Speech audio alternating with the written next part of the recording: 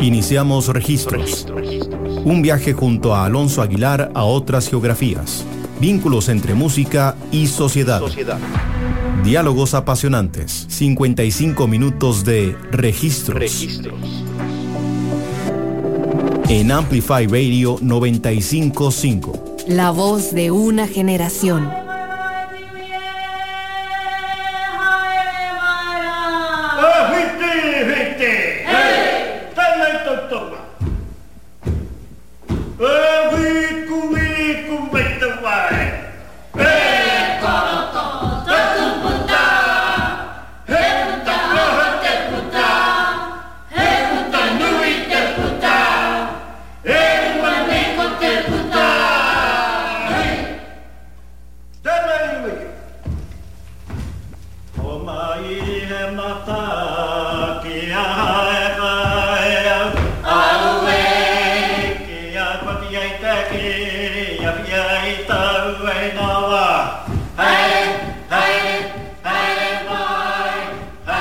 Hola a todos y todas, bienvenidos y bienvenidas a un nuevo episodio de Registros acá en Amplify Radio. Les habla Alonso Aguilar y hoy vamos a estar enfocándonos en, un programa bastante particular porque vamos a estar hablando de una disquera, en específico la disquera Viking Records de Nueva Zelanda, que durante el programa vamos a estar hablando un poco de su trasfondo, de su historia y también específicamente porque amerita un programa de una hora al respecto. Y para entender el trasfondo de Viking Records hay que hablar un poco del contexto social y un poco lo que estaba pasando en los 60 en el mundo occidental, sobre todo su relación con las islas del Pacífico. En 1959, la isla de Hawái, hoy conocida como uno de los principales referentes turísticos de los Estados Unidos, fue integrada como un estado más, precisamente como un poco de la división de la posguerra, de la Segunda Guerra Mundial. Y en este proceso de la Guerra Fría, de expansión colonialista, que hemos estado hablando en muchos otros programas de registros y que hoy, como podrán imaginarse, también tiene mucho que ver. El entusiasmo por Hawái no era algo como nada más como anexar un territorio, como esta idea que hablábamos como de el Imperio Americano, sino que era una locación bastante diferente en términos culturales, ya que Hawái está totalmente situada en términos como espaciales y en términos culturales también, dentro del ecosistema de la Polinesia. Entonces, para los estadounidenses era como esta cercanía por ser parte de un estado, al mismo tiempo como esta otredad de una cultura totalmente diferente, un clima totalmente diferente, expresiones que para ellos, significaba como algo exótico, algo novedoso y emocionante. Naturalmente, también está muy ligado a lo que hablábamos en el episodio de Exótica, que tuvimos con el artista nacional Nilo, donde hablábamos de que parte de eso también tiene que ver con la clase ascendente, la clase media ascendente en los 50 en Estados Unidos, que también por el proceso de la posguerra y cómo Estados Unidos se enriqueció con la reconstrucción de Europa, dio para que una clase media pudiera como tener más espacio para desenvolverse en áreas de ocio. Entre eso, el turismo a Hawái fue una parte muy importante. Y eso también viene de la mano con el crecimiento de las posibilidades de las aerolíneas y los jets. Y de un instante a otro, esas zonas un poco perdidas en la historia, o no perdidas en la historia, sino como relegadas como a islas prohibidas y como estos cánones pulp de los 30s y los 50s, donde se veían como estas islas con volcanes gigantes y con caníbales y todas estas ideas bastante nocivas que con el tiempo se han ido como desprestigiando, pero que en aquel entonces seguían bastante presentes. Todas esas ideas fueron rompiéndose y se convirtieron como en estos paraísos hoteleros, sobre todo por ese choque cultural que representaban, como esta naturaleza virginal, como esas playas íntegras, como toda esta idea que al turista occidental y como para las personas de Occidente significó como un viaje como a otra parte del mundo. Y con eso, disculpen que hay un problema técnico.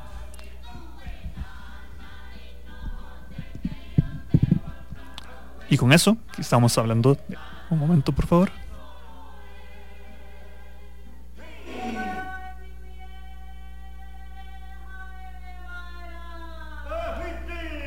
Y como comentábamos, además, como este momento como de viaje turístico y todo esto, la cultura del surf en los 50, de la mano de artistas como Beach Boys y toda esta ola como de películas adolescentes de chicos en la playa, influenciaron bastante en términos como este interés con lo marítimo.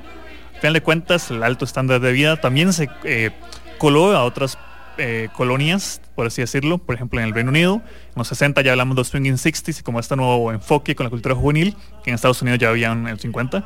Y esto se extiende a Nueva Zelanda, donde precisamente tienen su propio crecimiento en los 50, que da para un nuevo interés como con la cultura juvenil, con la música rock and roll y todo lo que representaba. Asimismo, el arribo de televisión ayudó bastante a esto, ya que de nuevo estos programas turísticos de viajar a islas desconocidas, de resorts paradisíacos en Tahití o en Tonga y bueno, Fiji, y toda esta idea como de lo más exclusivo posible para las clases privilegiadas, influenció bastante como esa percepción que se tenía de Oceanía y de toda la zona del Pacífico Sur.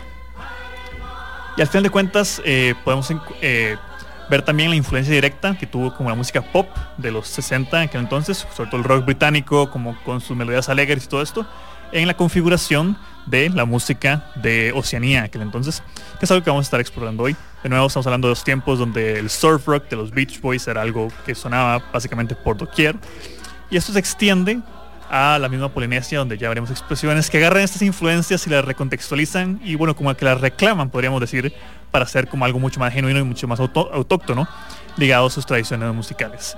Viking Records se convierte entonces como en este icono dentro del ecosistema cultural de Oceanía en los 60.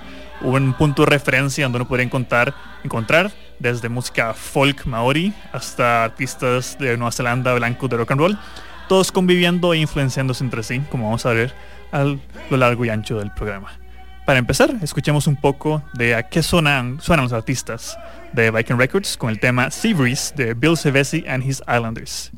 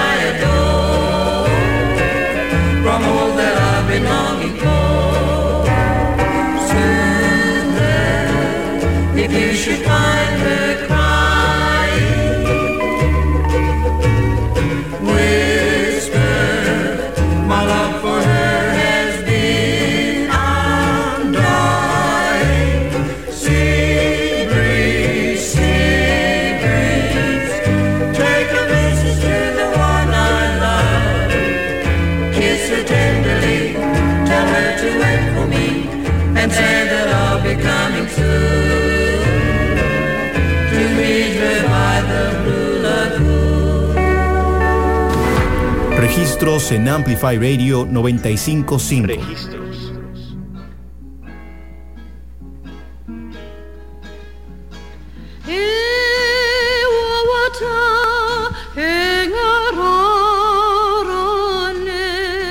Estamos de vuelta acá en Registros por Amplify Radio. Eso que sonaba era el tema Sea Breeze de Bill Savesi and His Islanders, un tema bastante icónico, sobre todo por la figura de Bill Savesi.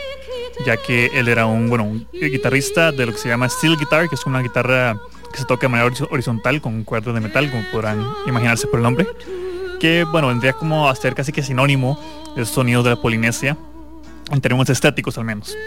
Y en este mismo tema escuchábamos las voces de Daphne Walker y George Tumahai, dos artistas también bastante exitosos que se volvieron parte como del roster principal de Viking Records y que grababan y musicalizaron con sus voces varios como de los temas más icónicos de toda esta época. Y ¿por qué hablar en particular de Viking Records? De nuevo, una disquera que es bastante icónica en esta parte del mundo, pero bastante de nicho fuera. Y precisamente el interés vino por cómo sus artistas y sus lanzamientos de LP, sus compilados sobre todo, que vamos a hablar más adelante, vinieron a ser sinónimo de las ideas que tenemos en Occidente como de la música de la Polinesia, como las expresiones pop básicamente tenemos como Estados Unidos, de Inglaterra y todo esto, que incorporan elementos de estas partes del mundo, de Tahití, de Tonga, de la Polinesia francesa, de Cook Island también. Todas agarran como elementos inconexos de estas tradiciones centenarias musicales y las mezclan un poco, como hablamos en el episodio de Exótica. Y por eso decidimos como dedicarle un episodio especial, hablar un poco de la diversidad musical que existe en estas islas del Pacífico Sur, ya que creo que tenemos un poco a veces la idea de que todo suena como Israel, como Maui o como la música hawaiana, y en realidad es mucho más diverso que eso. Y vamos a hablar un poco más de eso a continuación. Viking Records en sí fue fundada en 1957 en Wellington, Nueva Zelanda. Cuando hemos hablado de Nueva Zelanda en el programa, hemos hablado un poco como ese eterno conflicto identitario y racial que existe por el choque entre como la potencia colonizadora, que era el Reino Unido, con los pueblos autóctonos, sobre todo los pueblos maori, que en el episodio de hip hop australiano hablamos también de ellos, en el hip hop samoano también. Y eso tiene que ver mucho con este diálogo cultural que muchas veces es algo muy vertical, donde los productores blancos se aprovechaban como estas estéticas nada más, pero en este caso también nos interesó hablar porque muchos de los artistas eran artistas autóctonos, digamos, no como la exótica, no teníamos como músicos de, como de Ohio que venían y agarraban como elementos un poco inconexos como de música de la India y de música polinesia y tropical y lo mezclaban todo. Aquí sí está mucho más ligada como a las raíces reales de la tradición musical, y eso es algo que está desde su principio. De hecho, en el 57, como hablábamos antes, Nueva Zelanda vivía a cierto momento como de auge económico, que hace que se cree esta disquera independiente. Rápidamente se convirtió en la disquera más grande del Pacífico Sur, y de hecho se extiende su operación de Wellington hacia Sydney, Australia, porque Australia es básicamente como el epicentro que se tiene como en términos económicos, en términos políticos de Oceanía. Y desde aquel entonces, desde el 57, se enfocaba en un amplio rango de música en Nueva Zelanda. Como hemos mencionado, esta música fueron bastante visionarios en ese sentido, ya que sabían que mucha de esta música nunca había sido grabada, o muchas de esas tonalidades nunca habían sido consumidas por nadie más como que las mismas personas de estas tradiciones o que vivían en estas islas. Entonces fue como un tipo como de espacio como de diálogo para crear conexiones entre las islas del Pacífico Sur, ya que la música de Viking Records abordaba desde la Samoa hasta Fiji, Tahití, Tonga, Nueva Zelanda, Cook Island. Y también al mismo tiempo fue bastante pionero, ya que fueron la primera disquera en conseguir grabaciones de música maori y de las islas del Pacífico, inicialmente con una visión más antropológica, etnográfica, digámoslo así. Sé que no son sinónimos, pero digamos como esta visión de la música más como un registro histórico que se quería vender obviamente para el consumidor blanco como algo exótico y extraño. Pero progresivamente los elementos pop que mencionábamos, también como del zeitgeist y de la cultura sesentera, se fueron incorporando y haciéndolo una música sumamente interesante que vamos a escuchar más adelante. Y así mismo también tenía como este elemento de que, para muchas personas la única forma de conseguir música en maori era comprar a través de Viking Records muchas de las grabaciones, que en muchos casos eran grabaciones de temas folclóricos autóctonos, casi como himnos, digámoslo así. Y posteriormente se jugaba como con covers en maori de éxitos pop del momento.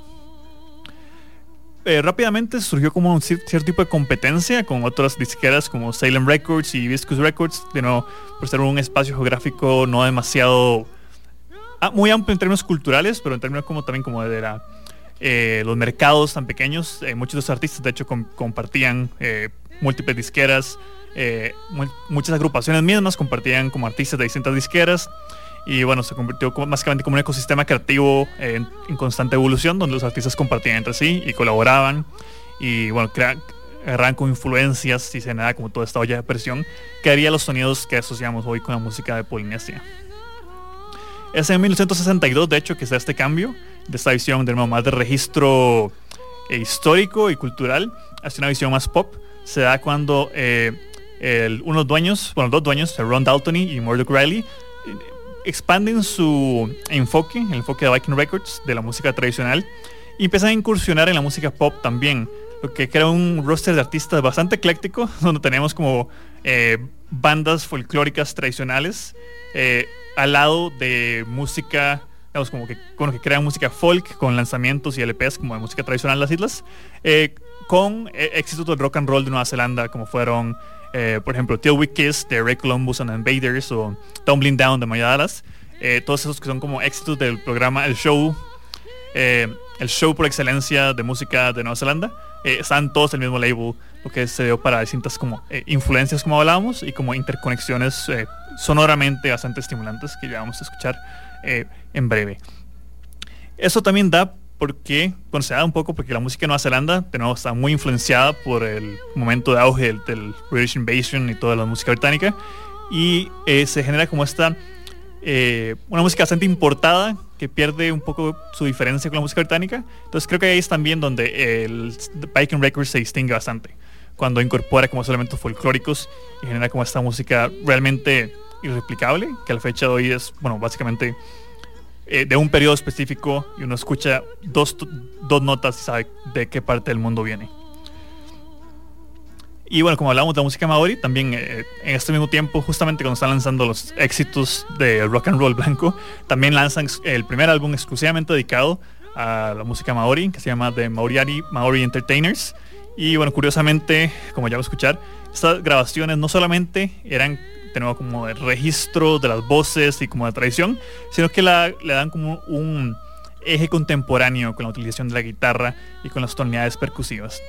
Y bueno, al final de cuentas es todo este contexto que hace que se convierta en la primera disquera independiente establecida en el Pacífico Sur y que marca la identidad de su música. Bueno, justamente escuchamos un poco de esta identidad sonora y volvemos aquí a registros a hablar de Viking Records y de la música de Polinesia. Vamos con el tema Mareka Ana Au de Pepe and the Rarutongans.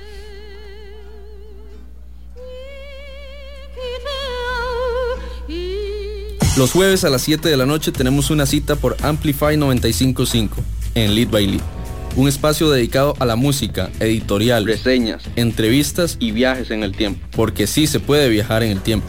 Somos más que un programa de música, somos Lead by Lead por Amplify 95.5. Hola, soy Estela Peralta y te invito a disfrutar de Dada, un espacio en el que estaré programando música diferente, experimental, rarezas, lados B, sin olvidarnos de los éxitos alternativos que nos vuelan la cabeza.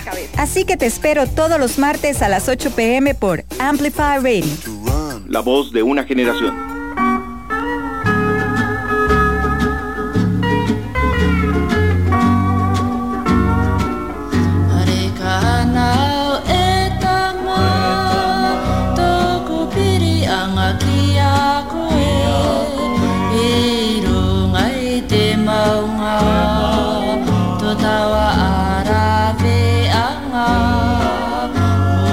Iti mai te marama,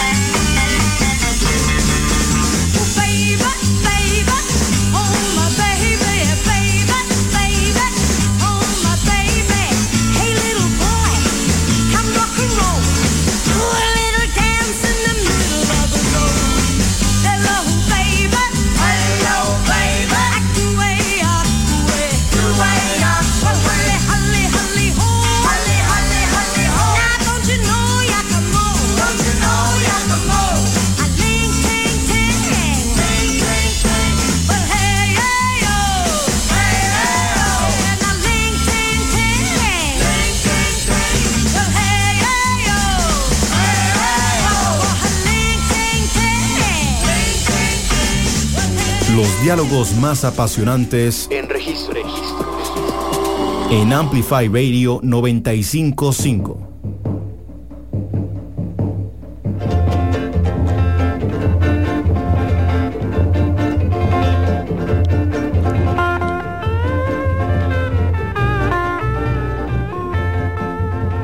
Estamos de vuelta aquí en Registros por Amplify Radio. Esto que escuchábamos en este episodio especial dedicado a Viking Records y su output de música pop del Polinesia, el Pacífico Sur, en los 60. Lo primero que sonaba era el tema de Pepe and the Rarotongans, Mareka Ana Au, y luego sonaba el tema Don't You Know Yo Como de Dina Lee, que es un tema, uno de los grandes clásicos como del rock sesentero de Nueva Zelanda. Como podrán haber notado con estas dos canciones, se vislumbra un poco que estamos hablando de esta mezcla de influencias sonoras que ya en otros temas más adelante se van a integrar de manera más unificada, por así decirlo. En el caso de Pepe and the Rarotongans, es un grupo de las Islas Cook que se convirtió en uno de los más icónicos de todo Viking Records, principalmente por su figura, su cantante Pepe, que era una chica de las Islas Cook, que en un par de bloques vamos a hablar más de cómo se genera toda esa iconografía. Básicamente Pepe and the Rarotongans era lo que sería como un supergroup o un supergrupo de Viking Records, ya que incluía no solamente a Pepe, al cantante, sino también a Nat Mara, que era un guitarrista sumamente prolijo e importante de esa época, y a Sonny Terry, que era básicamente como el que orquestaba todos los arreglos como sonoros más folclóricos. Y se le da como a Pepe and the Rarotongans esta sensibilidad pop tan peculiar que tiene, y al mismo tiempo como este vínculo y esta relación que tiene con la tradición sonora de las Islas Cook. Asimismo, Dina Lee viene más bien como de la escena pop de Nueva Zelanda. Dina Lee es más como del mainstream blanco, digámoslo así, porque sí había una fuerte división en términos como étnicos de las distintas expresiones musicales de aquella época. Y como escucharon, era más tirada como al rock and roll, aunque en este tema precisamente Don't You Know Yo Como hace una referencia, está referenciando directamente e incursionando sobre todo como en melodías vocales con la música de la Polinesia directamente. Dina Lee fue de las artistas más exitosas del pop sesentero en Nueva Zelanda, de toda esta. Fue probablemente sería interesante ver como algún homólogo británico, pero digamos que sería como unas principales referencias, por así decirlo, como que llenaba los estadios y todo esto. La mezcla de ambos sonidos, precisamente como este eje más garage, más surf, más rock and roll de Viking, es lo que lo diferenció el sello de sus otros competidores como Hibiscus y como Sonic Records, digamos.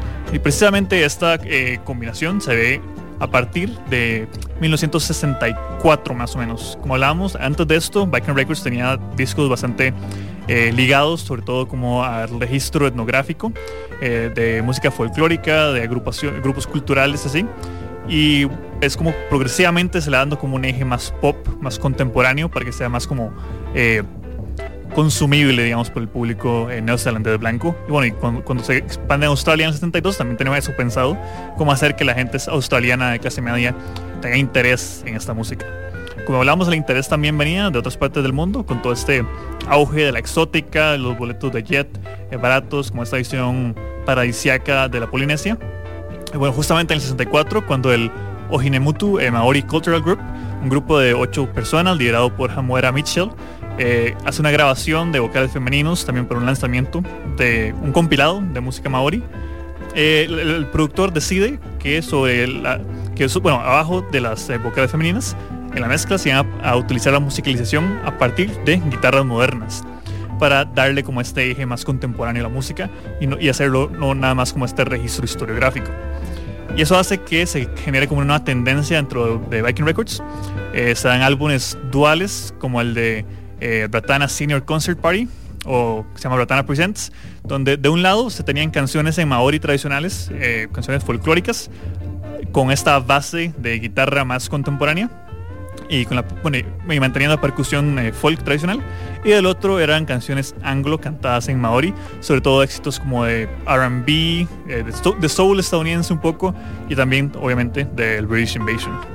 Y este modelo de negocio de álbumes de compilaciones de artistas diversos fue bastante exitoso, porque salvo ya los más grandes como Pepe and the Rarotongans, muchos de estos artistas grababan uno que otro sencillo, una que otra interpretación, y era más bien lo que se vendía como esa experiencia de descubre la música tonga, descubre la música tahití, descubre la música de Fiji, que hacía como que se generara como ese interés en estos LPs compilatorios.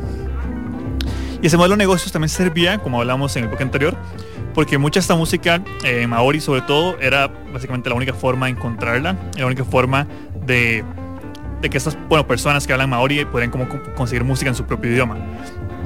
Asimismo, de manera retrospectiva, cae un poco a veces como en esta visión como del cúspide de la música exótica y de la música pop también, pero sí el modelo de negocio está amparado como obviamente desde el lucro, pero también con esta visión más horizontal de dar cabida a artistas, que está bien para diferenciarse de la competencia, pero sí se le da cabida como artistas que en ningún otro espacio podrían haber tenido este tipo de expresiones.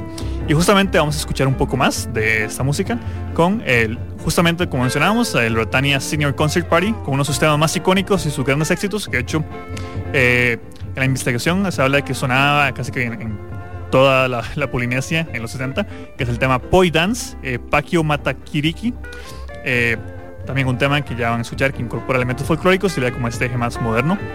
Y luego vamos a escuchar un tema de Nat Mara and His Tahitans que se llama simplemente Love Song. Escuchamos estos dos temas y venimos aquí a hablar un poco más de Viking Records y la música de Polinesia. Luego de unos anuncios.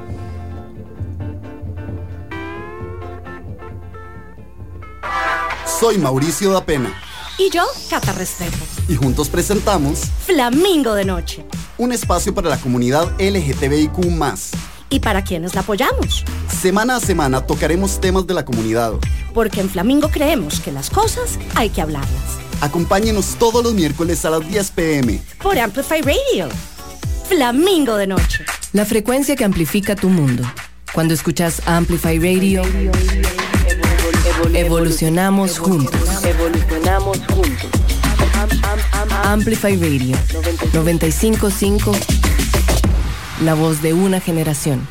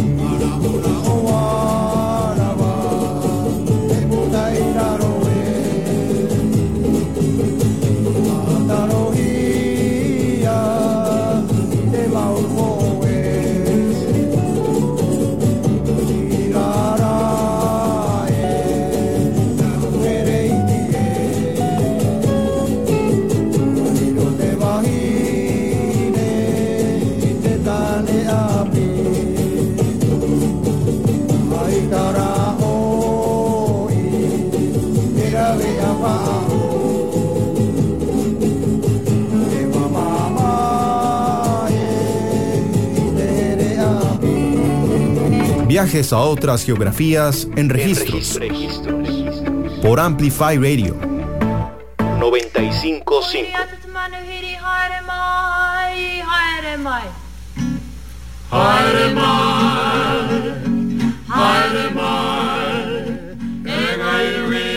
Estamos de vuelta acá en registros por Amplify Radio.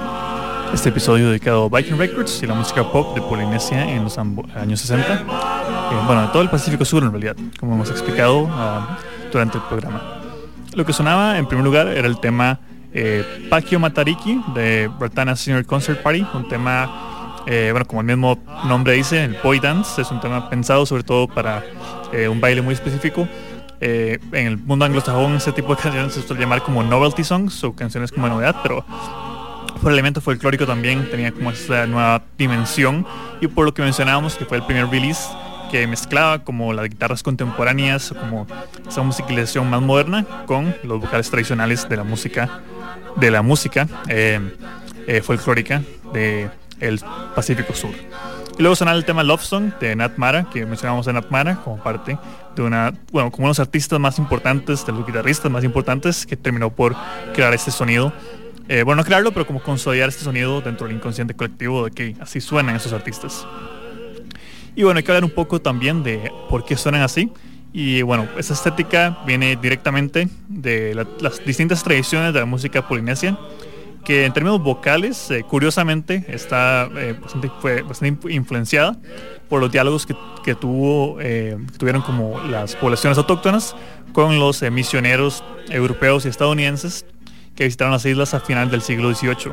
Hubo una tendencia también bastante interesante de explorar, que hubo bastante movimiento de grupos como cristianos, evangelizadores, hacia estas islas en búsqueda como de llevarles a Jesucristo en esos tiempos.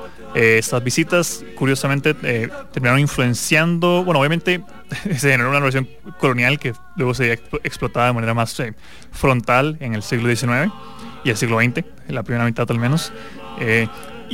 Pero el legado que dejó también está por la parte como estos himnos cristianos de aquel entonces, estas canciones devocionales, en términos como de estructura, se incorporan ya las tradiciones folclóricas que existen en Polinesia. Entonces, como estas múltiples líneas vocales y las armonías entre los vocales vienen directamente de la música cristiana, entonces se vuelve, bueno, quizás algún escucha ya habría notado como ciertas afinidades o recurrencias como con la música soul quizás más vieja de los 60, finales de 50, que existió en el sur de Estados Unidos. Tiene un poco que ver con eso porque ambas vienen como de la música, ni siquiera gospel, como la música como devocional católica, bueno, cristiana sobre todo, bastante vieja, que con los siglos, digamos como en el siglo XIX sobre todo, se fue como incorporando y siendo reapropiada por estas poblaciones. Y esto hace como que este tipo de melodía tan icónica también sea como ciertamente reconocible y amena y hasta envolvente para el escucha occidental en muchos casos, porque al final de cuentas es música de iglesia recontextualizada.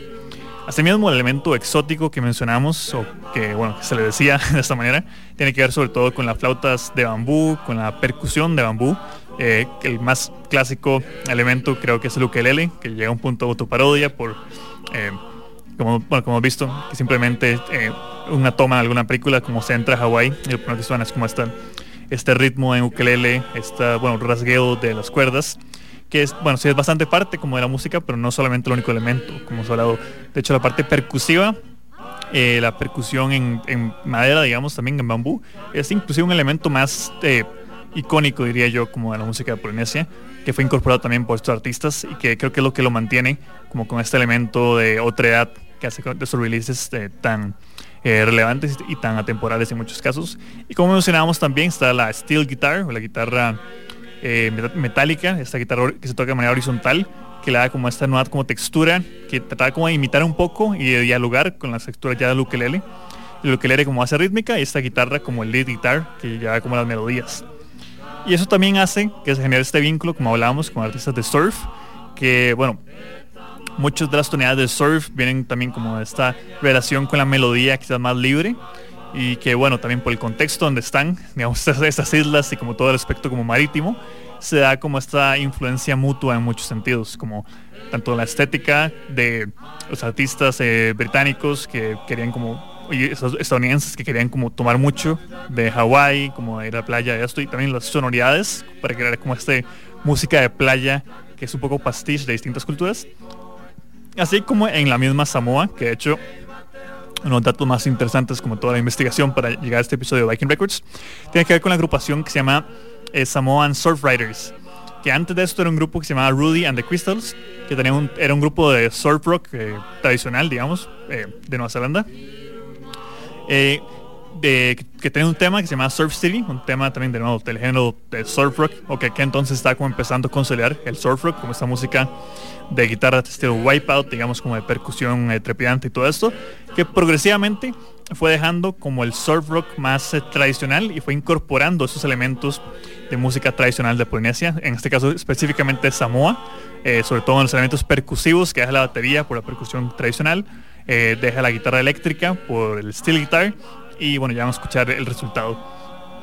Y esta relación también con el surf rock tiene que ver con los solos de guitarras libres que, bueno, ya han escuchado, que guían mucho estas canciones también.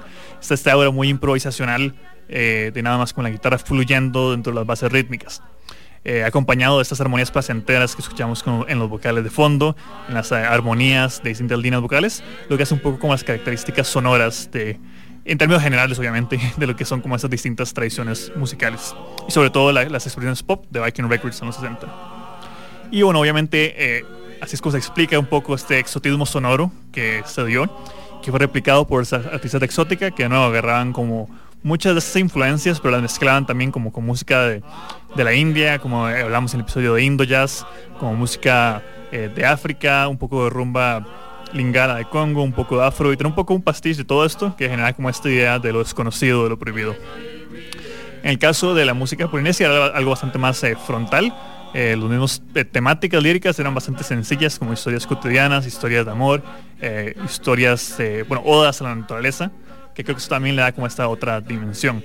Asimismo, hablábamos antes de Nat Mara, también hay que hablar del pianista estadounidense Eddie Lund, que de alguna u otra manera terminó en Polinesia en esos años y se volvió uno de los ejes creativos de toda la disquera. Él básicamente se convirtió en uno de los principales compositores y ayudó como para acoplar esta música, acoplar entre comillas, a sensibilidades occidentales, que le dio un poco su éxito en Nueva Zelanda, en Australia, y bueno, en todas aquellas personas que encontraron esta música luego por internet o otros medios.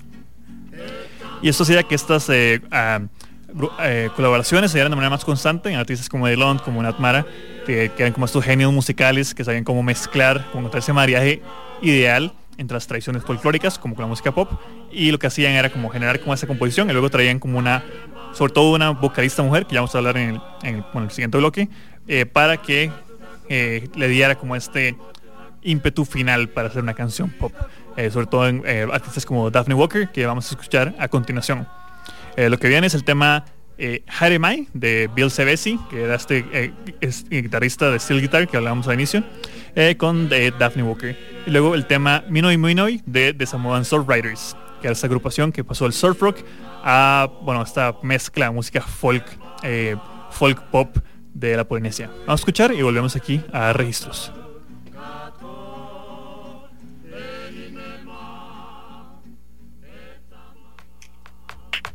Compartamos a través de nuestro Facebook, Amplify Radio. Noticias de tus artistas, actualidad, programas. Búscanos en Facebook como Amplify Radio.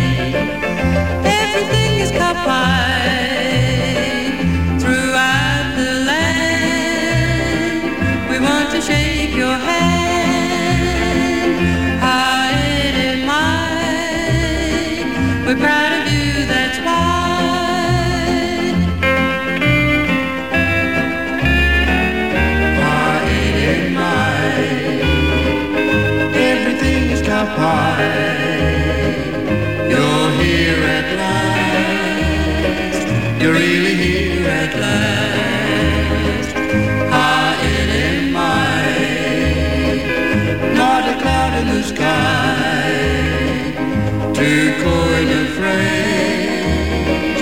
This is the day of days. You're welcome as the sunshine, you're welcome as a king. This is one time we'll really have a thing by any mind. Everything is got by throughout the land. We want to shake your hand by any mind. We're proud of you, that's why.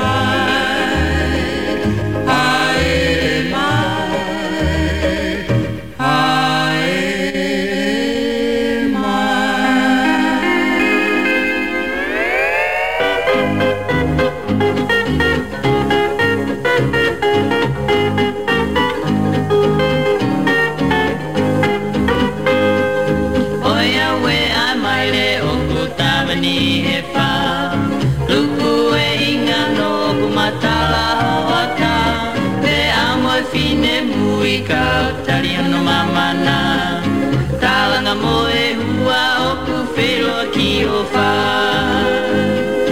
malu aki mai si aka oepo kaula pae mana tu oku fani foe loto pe mate ai si opau oku tangi tangi e moto pe kiu me o teine eva he loto kolo.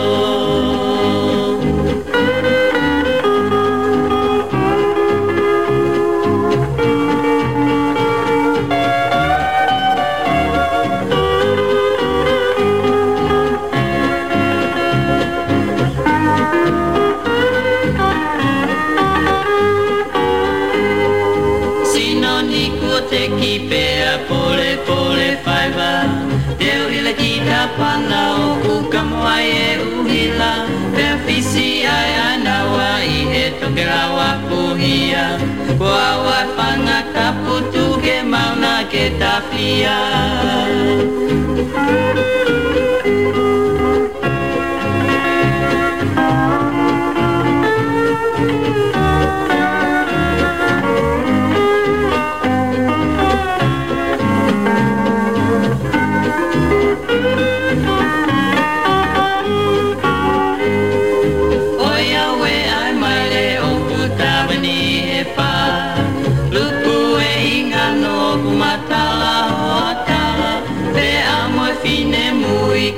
Taliano mamana talanga moe hua oku felo ki opa.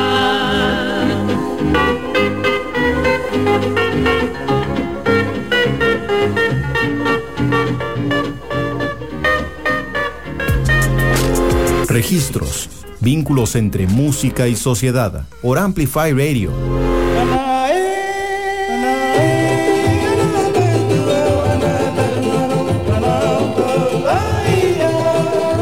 Estamos de vuelta acá en Registros por Amplify Radio.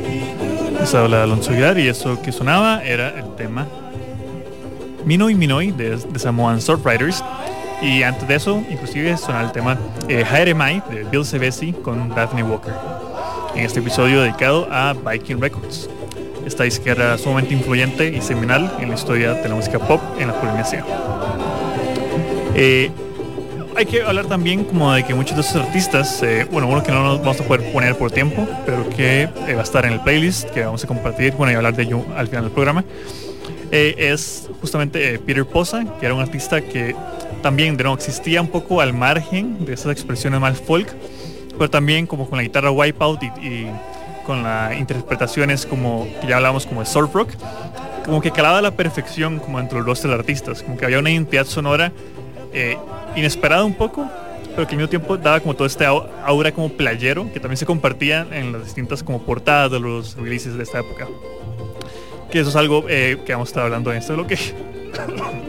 Disculpen, que vamos a estar hablando en este bloque.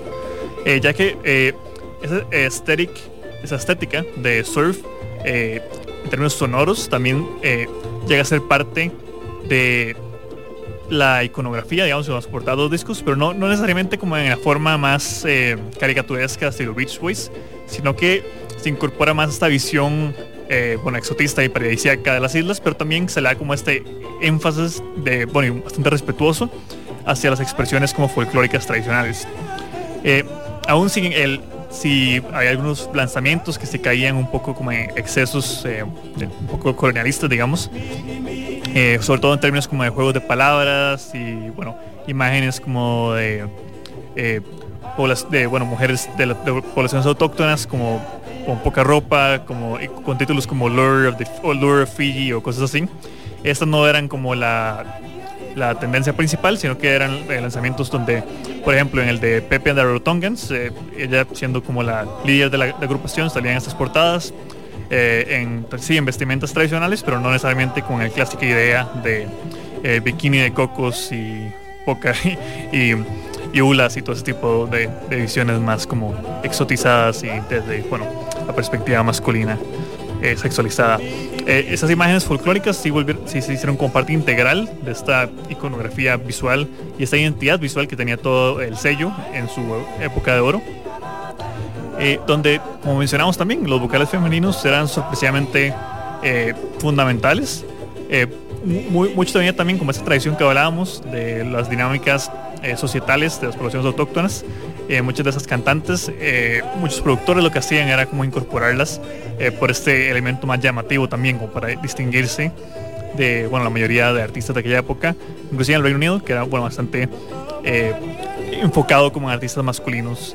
Y aquí tenía como era casi, no necesariamente como una división 50-50, pero sí la mayoría de artistas de las más importantes, que hablábamos de Dina Lee, de Daphne Walker, de Pepe and the Rotongans, eran figuras como femeninas que lideraban esas agrupaciones, y también como de manera un poco cínica los productores los hacían como las íconos de estas agrupaciones en términos como visuales. De hecho, Daphne Walker, unos primeros álbumes, tenía como 18 años y se ve como ellas también la portada desde entonces, ya como de los lanzamientos, aun si fuera un lanzamiento de Bill Sebesi, por ejemplo. En el caso de Pepe and the Rotongans está una historia que básicamente representa un poco las dinámicas como de género más desafortunadas de esa época, que era que originalmente el cantante de la agrupación de The Rotongans iba a ser Sonny Tenay, que hablamos antes, que es el compositor principal, pero un día que no pudo grabar, y justamente ese día dice la leyenda urbana de este release, que el productor llegó, la vio y dijo como no, ella tiene que ser la imagen de esta agrupación, pero asimismo ella logró consolidarse como una de las voces más representativas como de todo el pop de Polinesia. Asimismo también como esa parte iconográfica es lo que hablábamos también, que la exótica iría como a incorporar un poco de manera descontextualizada, como palmeras, los tikis y todo esto, esa visión más quizás como hawaiana de la Polinesia. Pero en los releases sí se crea como esa identidad visual que trasciende un poco como la visión estereotipada, aún si tiene como esos elementos medio escabrosos en términos de sexualización y representación de género. Asimismo hay que hablar también de el legado que dejan, ya que fue esta época de finales de los 50 hasta más o menos como el 68 por ahí, donde se ve el auge de Viking Records. Posteriormente muchos de estos artistas siguen su vida con sus trabajos normales, son recordados con cariño y con nostalgia, pero realmente no existe un esfuerzo articulado como de preservación hecho para hacer este programa. La mayoría de la música tuvo que buscarse, como escarbar como canales de YouTube y cosas así para encontrar como los distintos artistas, buscar clips de periódicos, lo que indica que, a diferencia de como hablábamos con el episodio de Garage Rock, que no es algo normalizado todavía, mucho sigue como en singles, en 45 perdidos por ahí, pero hay como ciertas disqueras que están enfocando, como el episodio de Javi Funk también, también como Awesome Tapes for Africa y todas esas visiones como de rescatar como música del sur global. En el caso de Polinesia no hay un esfuerzo articulado todavía, pero como han escuchado valdría mucho la pena que lo hubieran, ya que muchos de esos compilados que sacó Viking Records en los 60 básicamente abren la puerta a un mundo musical que creo que rara vez conocemos en Occidente, sobre todo estas intercalaciones que hablamos de música surf, música rock, música folk, y crean como esa sonoridad básicamente irreplicable, y que rara vez vemos como referenciada en otras partes, salvo quizás la relación que nada más tenemos en Occidente, que la música polinesia suele ser como las intros de Bob Esponja. Que todo bien las intros de Bob Esponja, pero hay un mundo mucho más allá que ojalá puedan explorar a partir de este episodio. Si quieren recomendaciones bueno, a partir de lo que sonó hoy, les recomendamos simplemente buscar en YouTube, poner Viking Records, algunos artistas, porque ahí salen como la página no de Bebo, pero una página creada de los artistas, y pueden meterse y buscar como la distinta como colección musical que existe en YouTube. Mucha subida por los mismos usuarios que tienen el 45 y lo transfirieron a digital o así. Es un esfuerzo bastante clandestino y bastante como nació el entusiasmo, nada articulado, pero al menos hace que podamos como escuchar esta música. Y asimismo es muy importante rescatar que si bien hemos hablado como de música del Pacífico Sur, la especificidad de cada tradición musical abarcaría su propio programa. Aquí los combinamos por mera facilidad y como para exponer un poco a través de la disquera Viking Records las distintas texturas sonoras, las distintas tradiciones musicales y como todas convivieron en este momento de auge de la música pop de aquel entonces.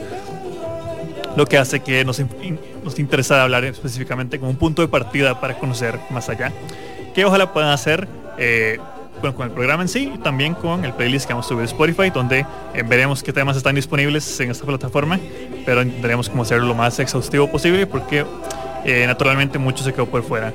Aún si son temas bastante cortos y digeribles y amenos, le recomendamos como buscar más allá. Y bueno, y con eso nos vamos despidiendo de este episodio de Registros acá por Amplify Radio.